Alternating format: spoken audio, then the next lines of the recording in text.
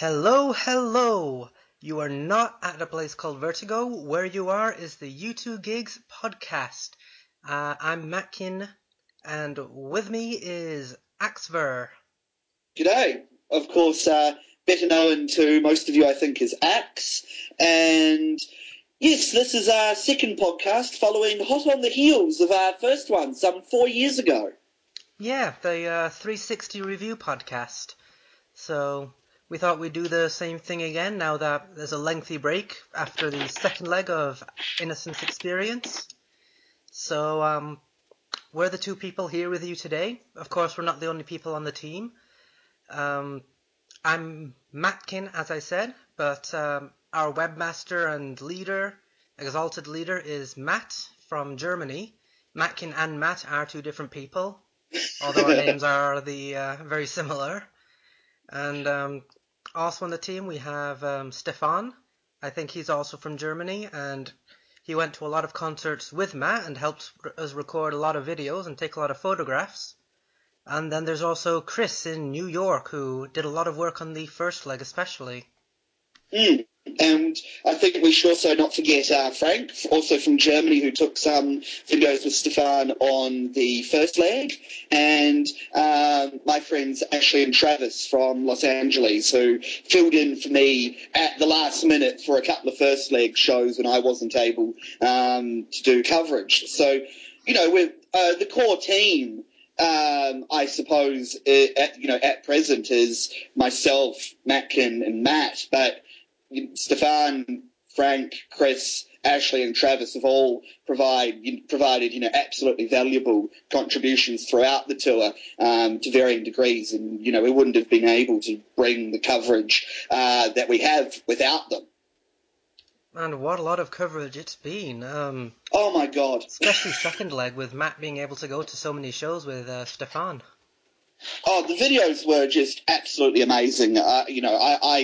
I am constantly impressed by the quality of their videos, because I promise you, if I was doing the videos, it would be shaky as all hell, and you would have me singing over the top of them.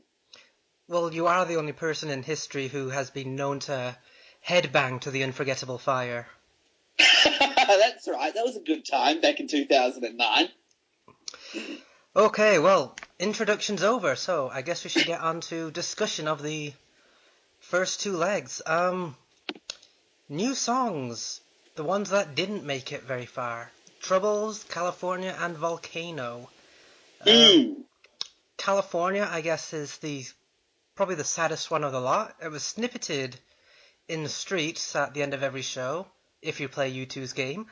But with only 3 full performances on the tour, by my count, that makes it the fewest debut for a main album song that's ever been done. It's tied with Peace on Earth, which on the Elevation tour was mostly snippeted in the third leg, but some performances were long enough that we've counted them as a full song.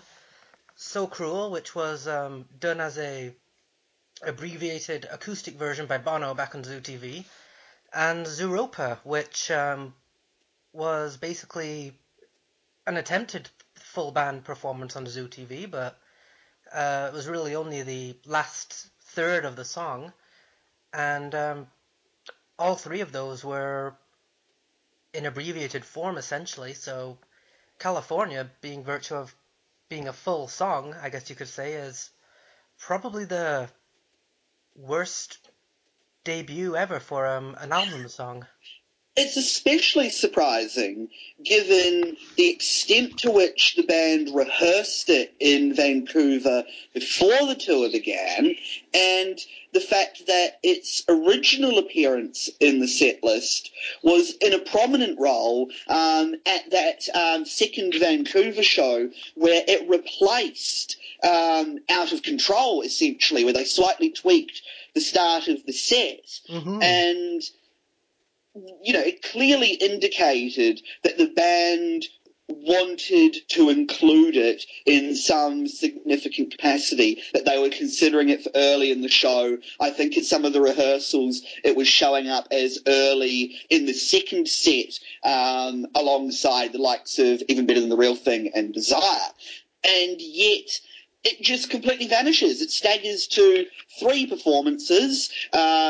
I suppose there was a 4th if we count the Roxy show, but obviously that was not a full tour performance. That's not counted in the tour section of the website. That's in the various dates section. I can't believe that at 7 shows in California they only played it once. That's a bit of a rip-off. That was... I don't even have the words for it. I mean, prior to the show, I was going around telling basically everybody that I was sure it would make a better opening song than Joey Ramone. Like, the way I was picturing it before any concert started, it was like, you'd have the intro music playing, which turned out to be People Have the Power. The lights would dim, and then, I guess in a similar vein to the Everyone refrain at the beginning of the City of Blinding Lights on the Vertigo tour, you'd hear the ba ba ba ba Santa Barbara just playing over the stereo, and then they just rip into the first verse of the band and going, California. I thought it would make They a should have great totally opening. done that, in California. Though I would say we dodged a bullet because I actually really hate that intro. Which has, I think, been a somewhat controversial opinion. Certainly when I first aired it, not long after the album came out, I think I described it as the worst intro to a U2 song since Red Light. And that didn't go down well. Ba-da-ba, ba-da-ba, ba-da-ba, ba-da-ba. Well, honestly, I think that the band would probably agree with you on that. I mean, 6 full performances of the song, 3 of which were on the tour, and not a single time it included that ba ba Barbara, not even the pre-recorded part.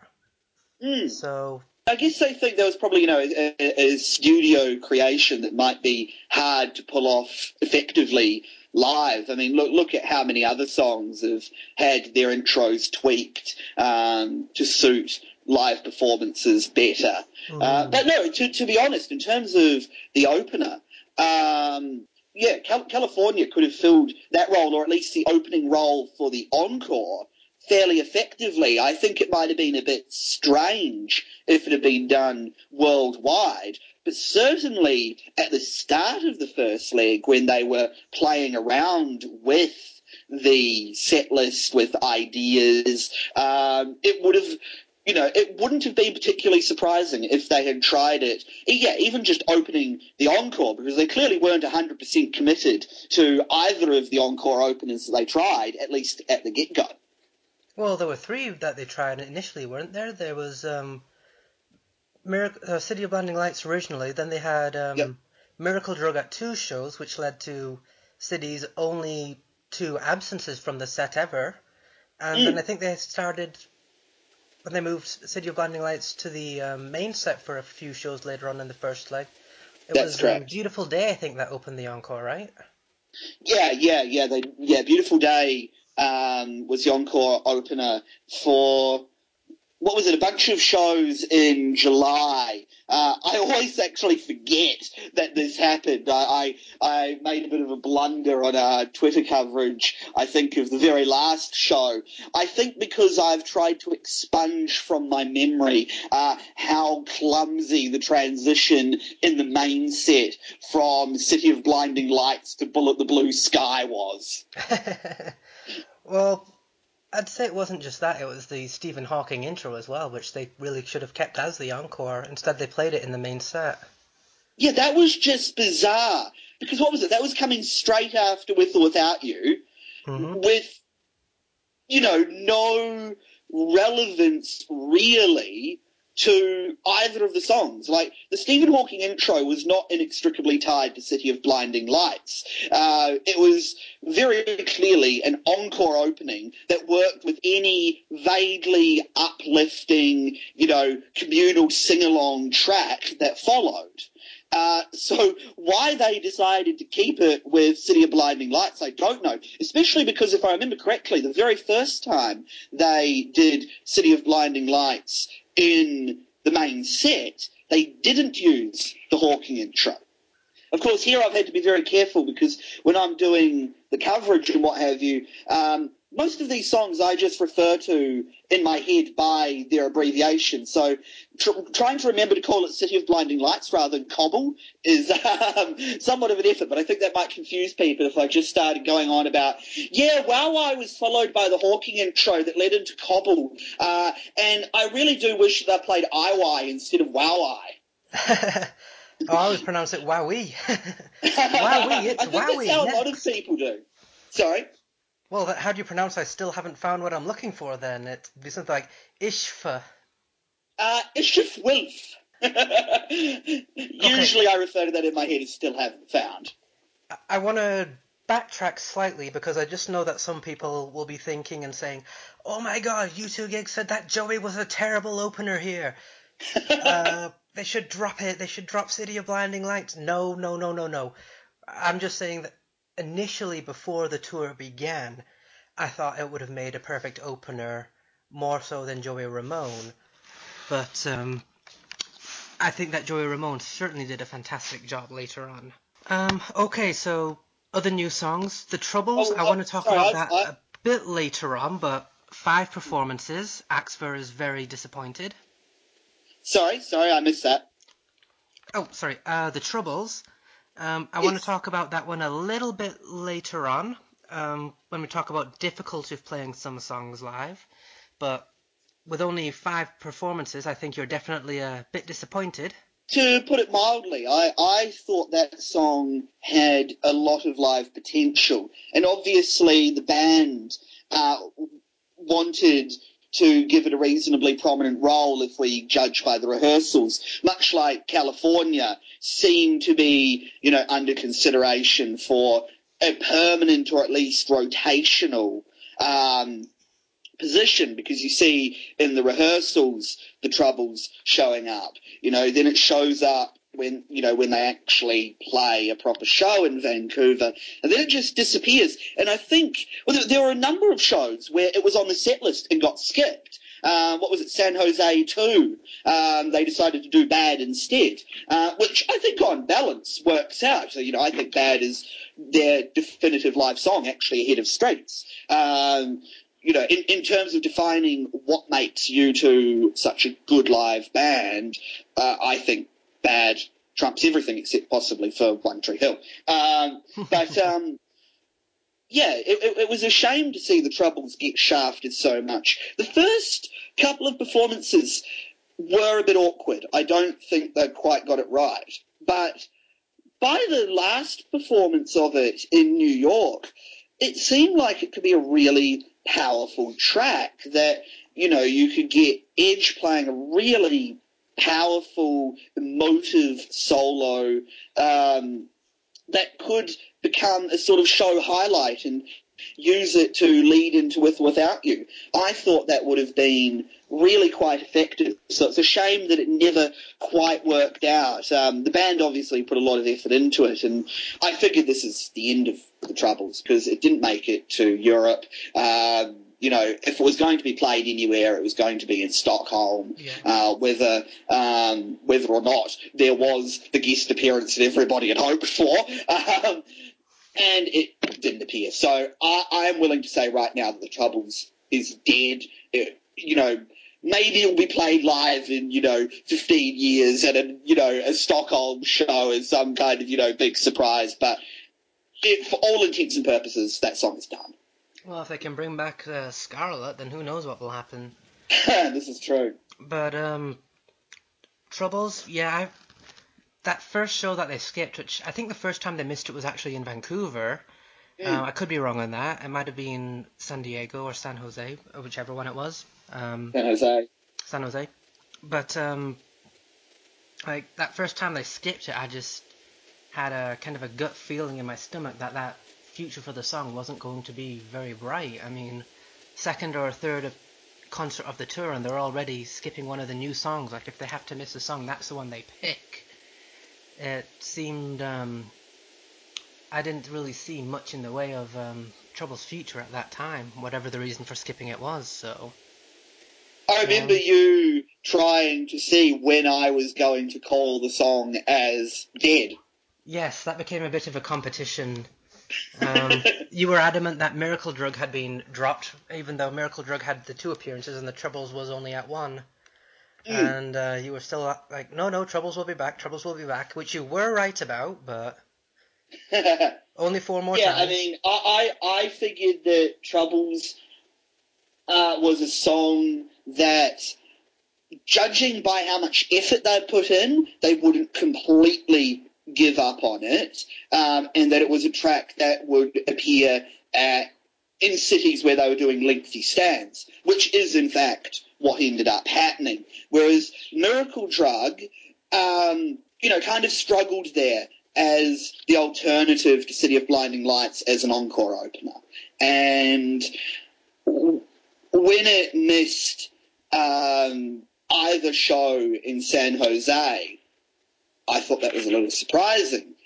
Then, it came back in Phoenix, but then it completely missed Los Angeles. I remember the 5th LA show, I was sitting there going, right, this is for certain, it is going to be Miracle Drug. I'd been very surprised that it had not opened any of the 4 previous encores. You had this established rotation, why wouldn't you be using it? And then the opening notes of City of Blinding Lights came in, and I was like, nah, it's dead. If it can't make it to any of the 5 shows in LA, despite having a clearly defined rotational role, it's cooked.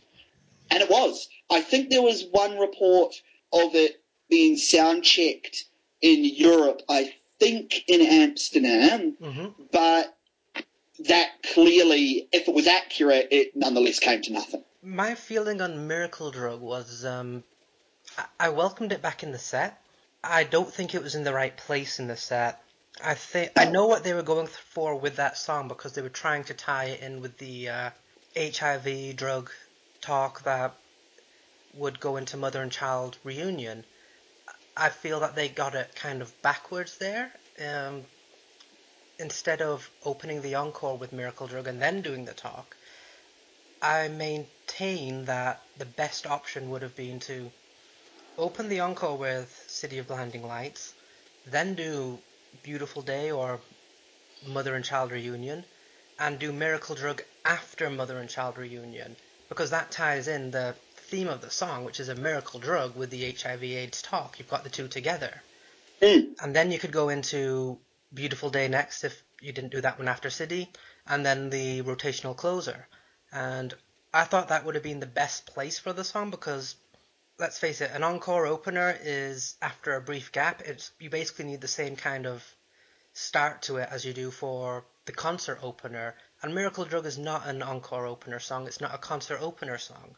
Whereas a song like City of Blinding Lights, Beautiful Day, The Fly, those are the songs that get you pumped up and ready for it. Those are the songs that you'd have for either a concert opener or an encore opener. And Miracle Drug, it was just the wrong choice for that location, and I maintain it would have been a perfect place after Mother and Child Reunion in the second encore slot.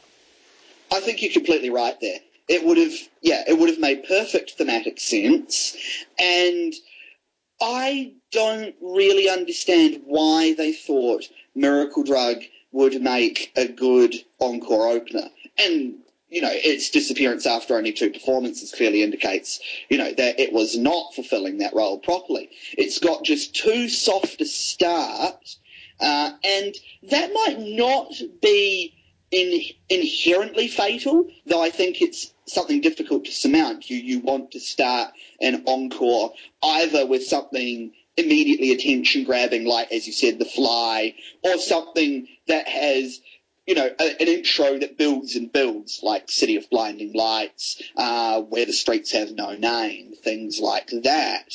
And when you've got this really soft beginning, if you're going to do it, it has to be a song that everybody knows.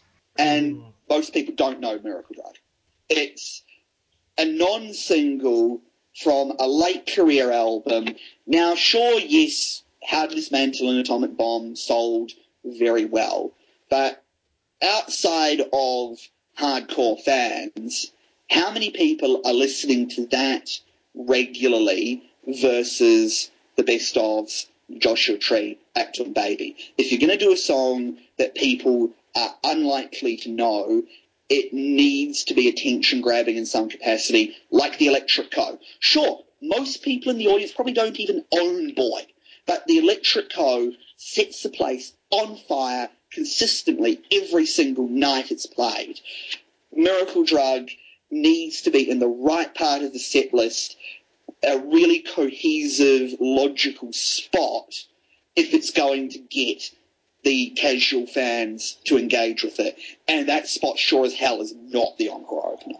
Yeah, and we know it works well after City of Blinding Lights, because that's the way they did it in the European shows on Vertigo. Mid-set. It can do the job, so I think that was a missed opportunity. Speaking of missed opportunities, you have a very long list of songs that were rehearsed in Vancouver, some of which we don't know of, or weren't widely discussed, I should say. Probably the two best known that didn't make it were One Step Closer and Playboy Mansion.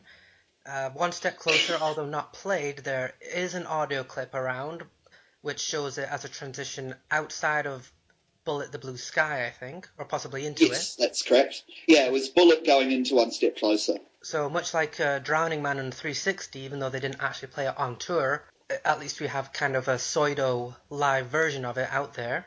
Weren't that fortunate with Playboy Mansion, but you've got the list, Axe, so why don't you take us through it?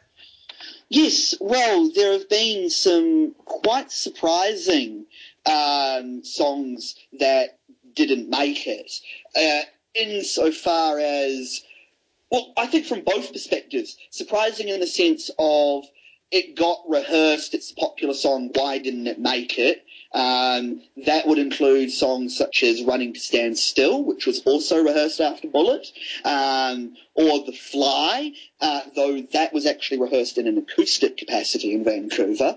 And then there are the songs that are surprising in the sense of what exactly prompted them to dig it up, because they're obscure songs, not even necessarily fan favourites. You know, One Step Closer and Playboy Mansion are not songs that fans have been clamouring to hear for years on end.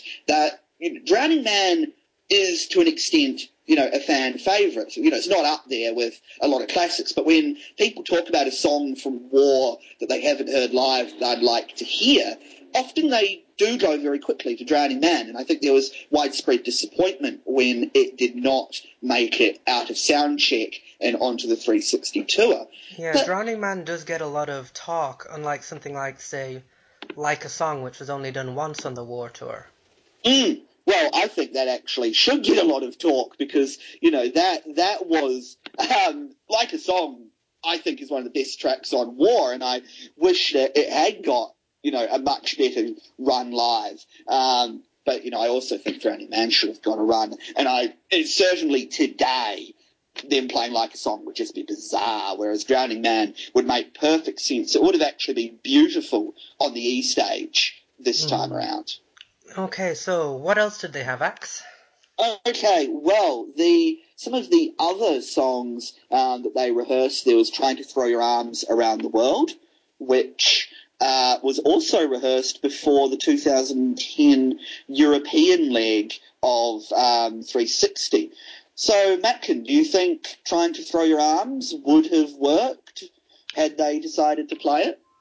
It really depends on the way that they wanted to play it. We do know the arrangement that they wanted to do for the 360 tour because of the baby Trying to Throw Your Arms Around the World. No matter which way you listen to that song, it's clearly not an early version of the Acton Baby recording.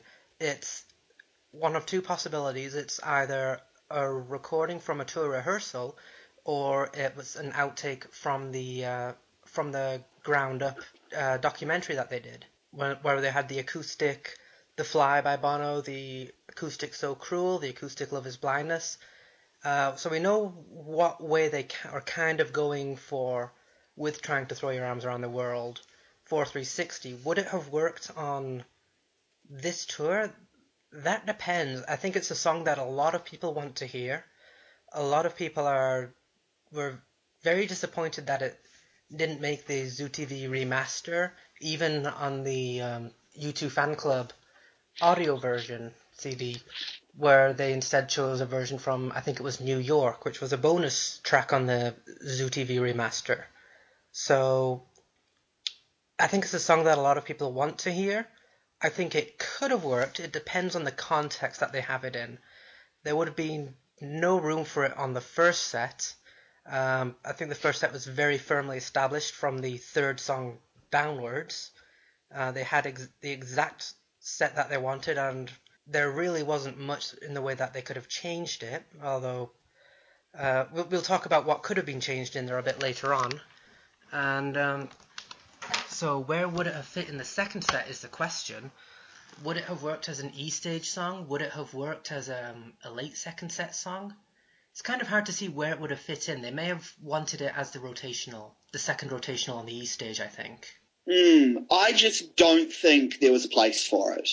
I cannot see where it would fit comfortably, not even as that second E-stage rotation. I think the reason why it never made it out of the rehearsals is that fact that they clearly are interested in playing it. The fact that it's been rehearsed 2 tours in a row makes that fairly clear.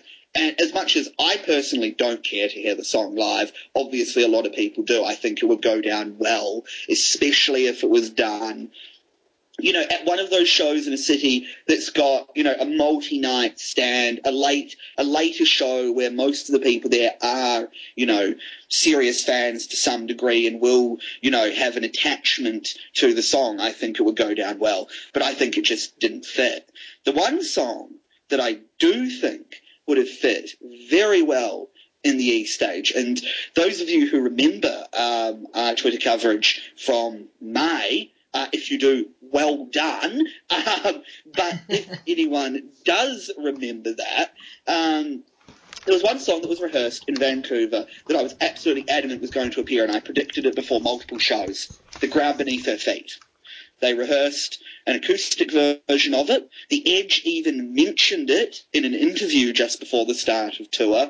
I thought it was a certainty to rotate with Sweetest Thing in a manner not dissimilar to how it did on the Elevation tour.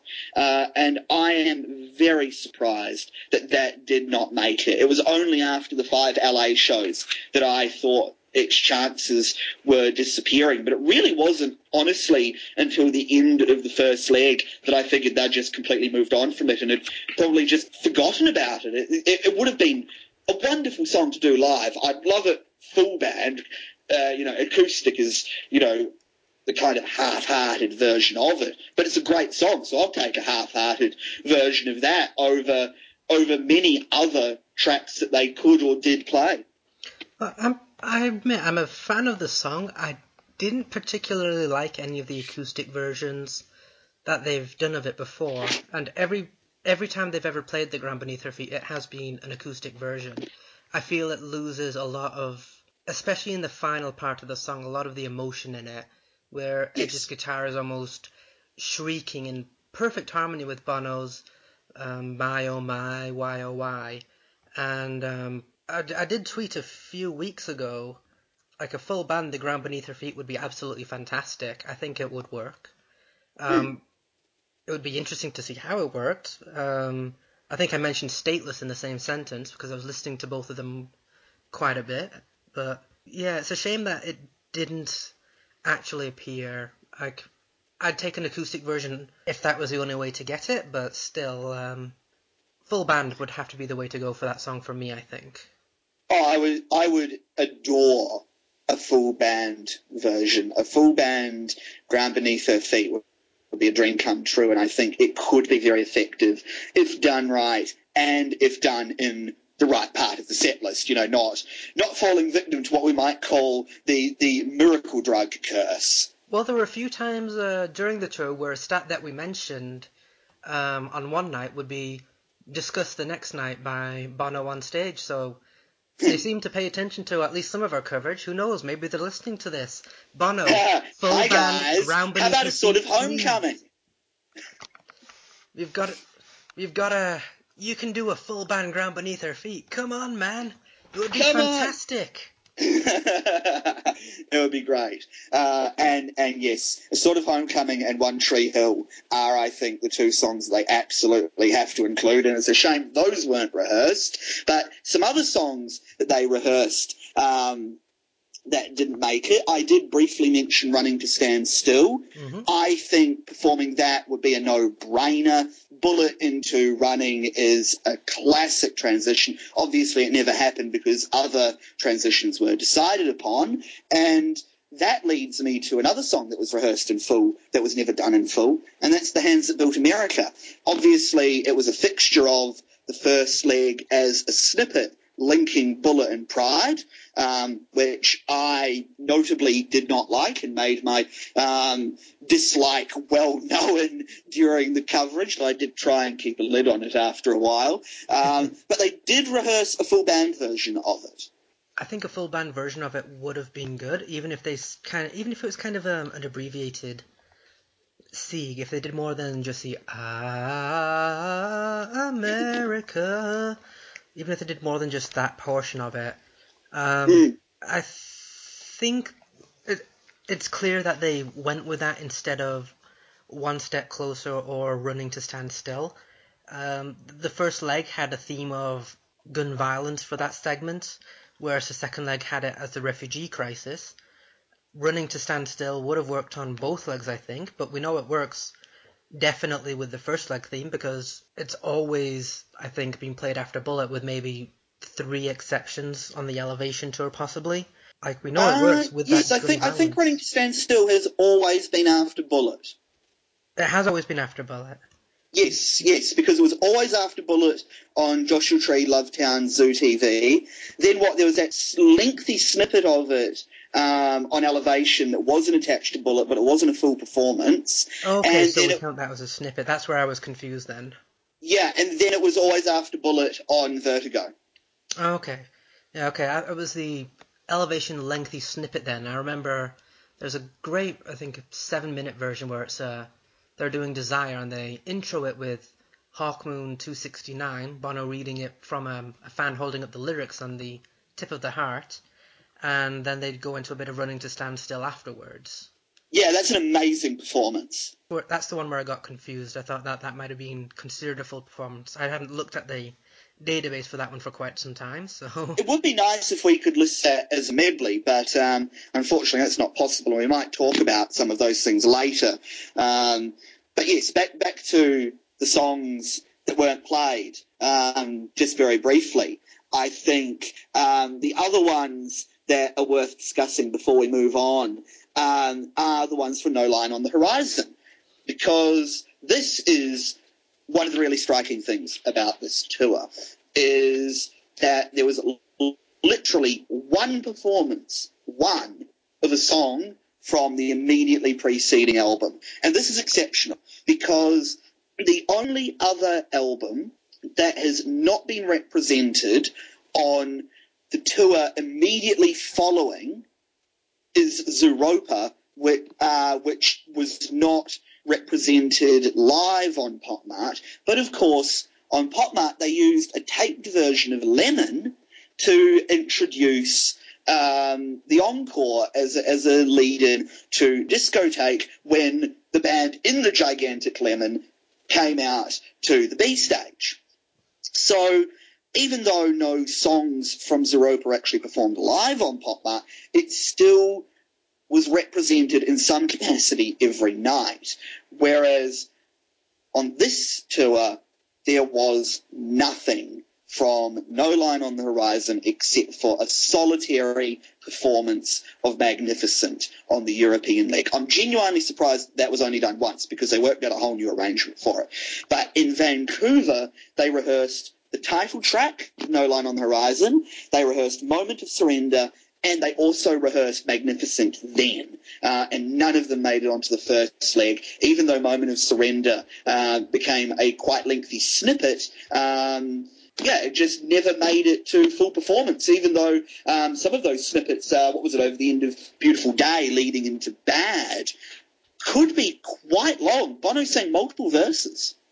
Yeah, it's Moment of Surrender is a song that I can't see as anywhere but The Closer. I think it's closer.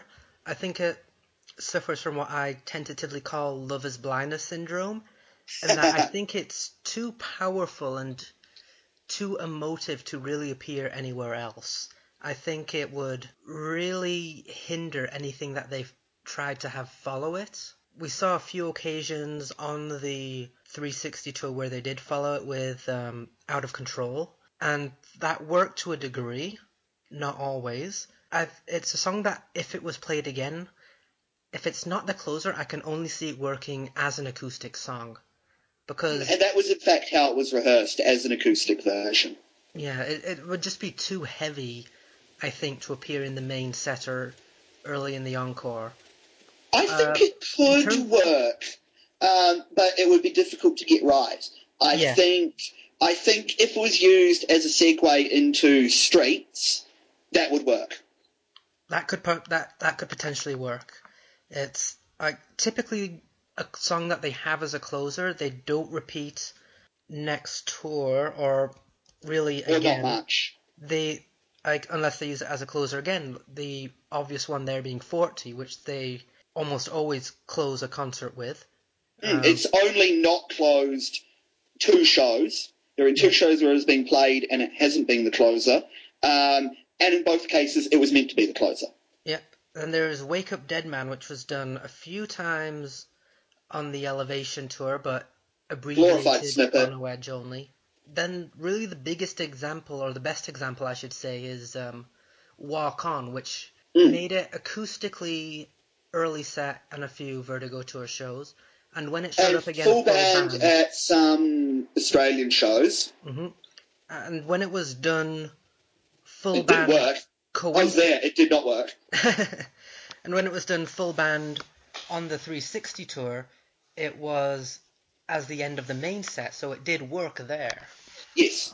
But apart from that, really, they don't tend to do closers after they've closed one tour.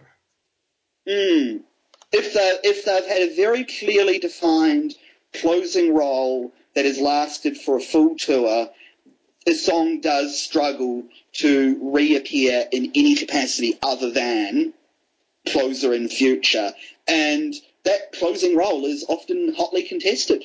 And possibly the one true exception to that is One, which you could arguably say was the real closer of the Pop Mart shows, seeing as though the song that followed was always just Bono and Edge playing an abbreviated version, whether it was Staring at the Sun on one occasion, or Wake Up Dead Man on, I think, 20 occasions, or... Hallelujah.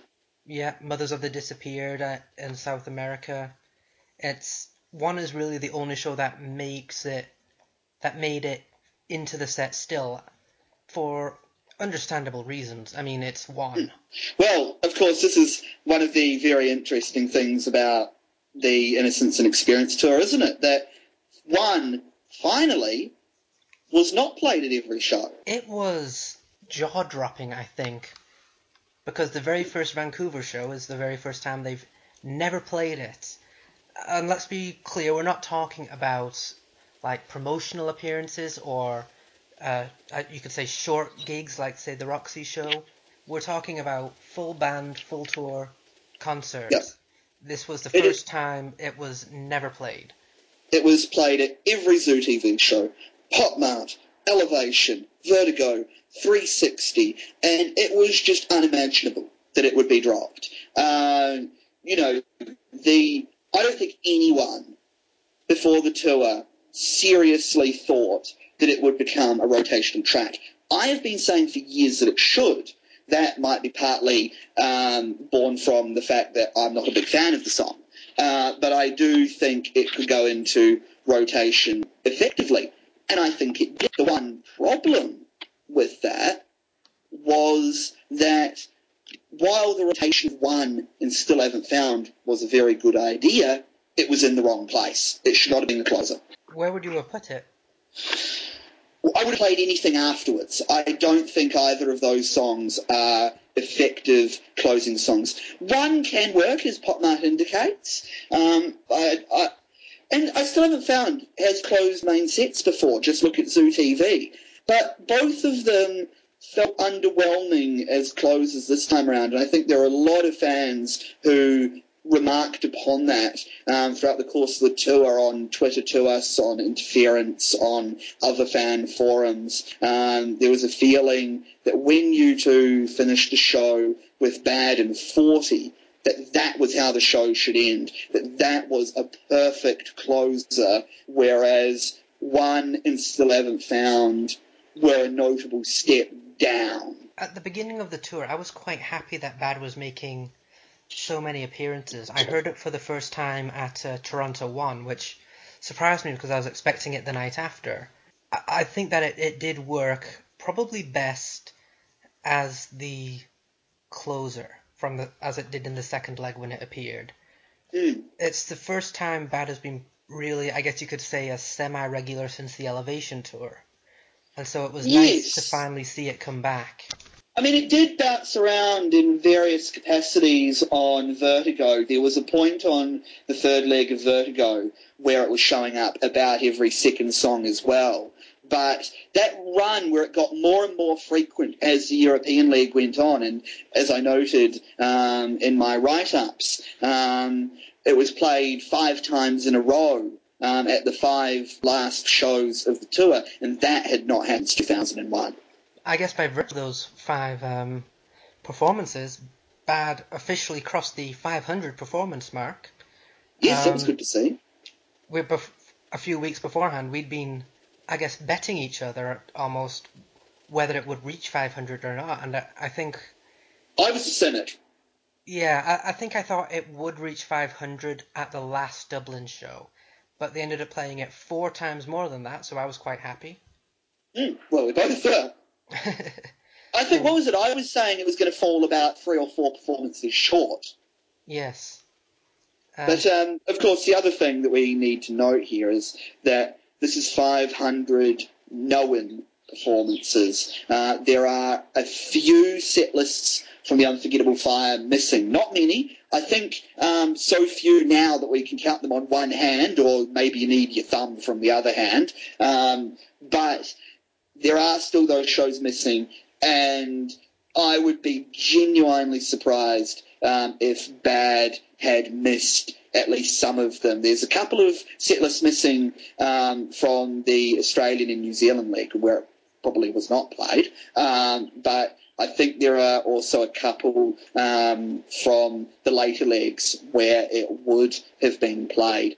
That is, in fact, the last tour for which we have missing set lists for full tour shows. There are a few more that are still missing for the War Tour, and quite a number for the October tour, for the Boy Tour, and the majority of the early shows preceding that, including the U2 3 and 11 o'clock TikTok tours. So if anyone out there, if you know any setlist details that we do not have in our database, be it one of those missing sets, be it a set for a various date, be it an incomplete set that you know some extra information for, or even if it's just a snippet that we have missed, please get in touch with us, contact us on Twitter, or we have the contact form on the website. Any extra details are welcomed enthusiastically. I love nothing more than uncovering information we didn't have, especially when it's one of those rare sets. Like when I found a few years ago somebody selling an October to a handwritten set list for a show that we didn't have a set for. That was just absolutely thrilling. I was really stoked about that. There's always more information that we can have, and even the shows where we have a listing and that has no set list information other than the fact that it actually happened, especially with the early days tour and the pre-Boy tour, which I guess would be the 11 o'clock TikTok tour, there was probably dates and concerts that happened that we don't even know exist, that we don't even have a listing for. So... If anyone knows those shows, God, we would love to know about those. I mean, I am 100% certain that we are missing the majority of shows that the band played in their first 2 to 3 years. I think from 1979 onwards, we now have the majority. We're probably still missing some through to about 1981. From that point, I think we do have every full tour show. I would be very happy to be corrected if anyone knows of any that are missing. But then there are also random various dates, even up to very recently, that sometimes we don't find out about until quite a way down the track. Kind of secret performances, shall we say, or where like one of the band members is just out for a night on the town and gets up and plays a song in a restaurant. It's happened.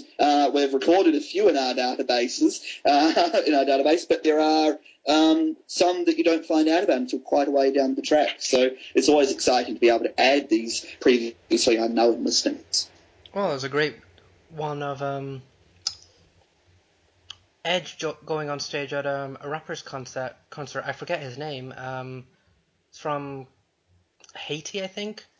Wyclef Yes, Wyclef Jean. Jean. And he did, I guess you could call it With or Without You. It sounds a lot like it musically. There's no lyrics. They're basically just jamming, but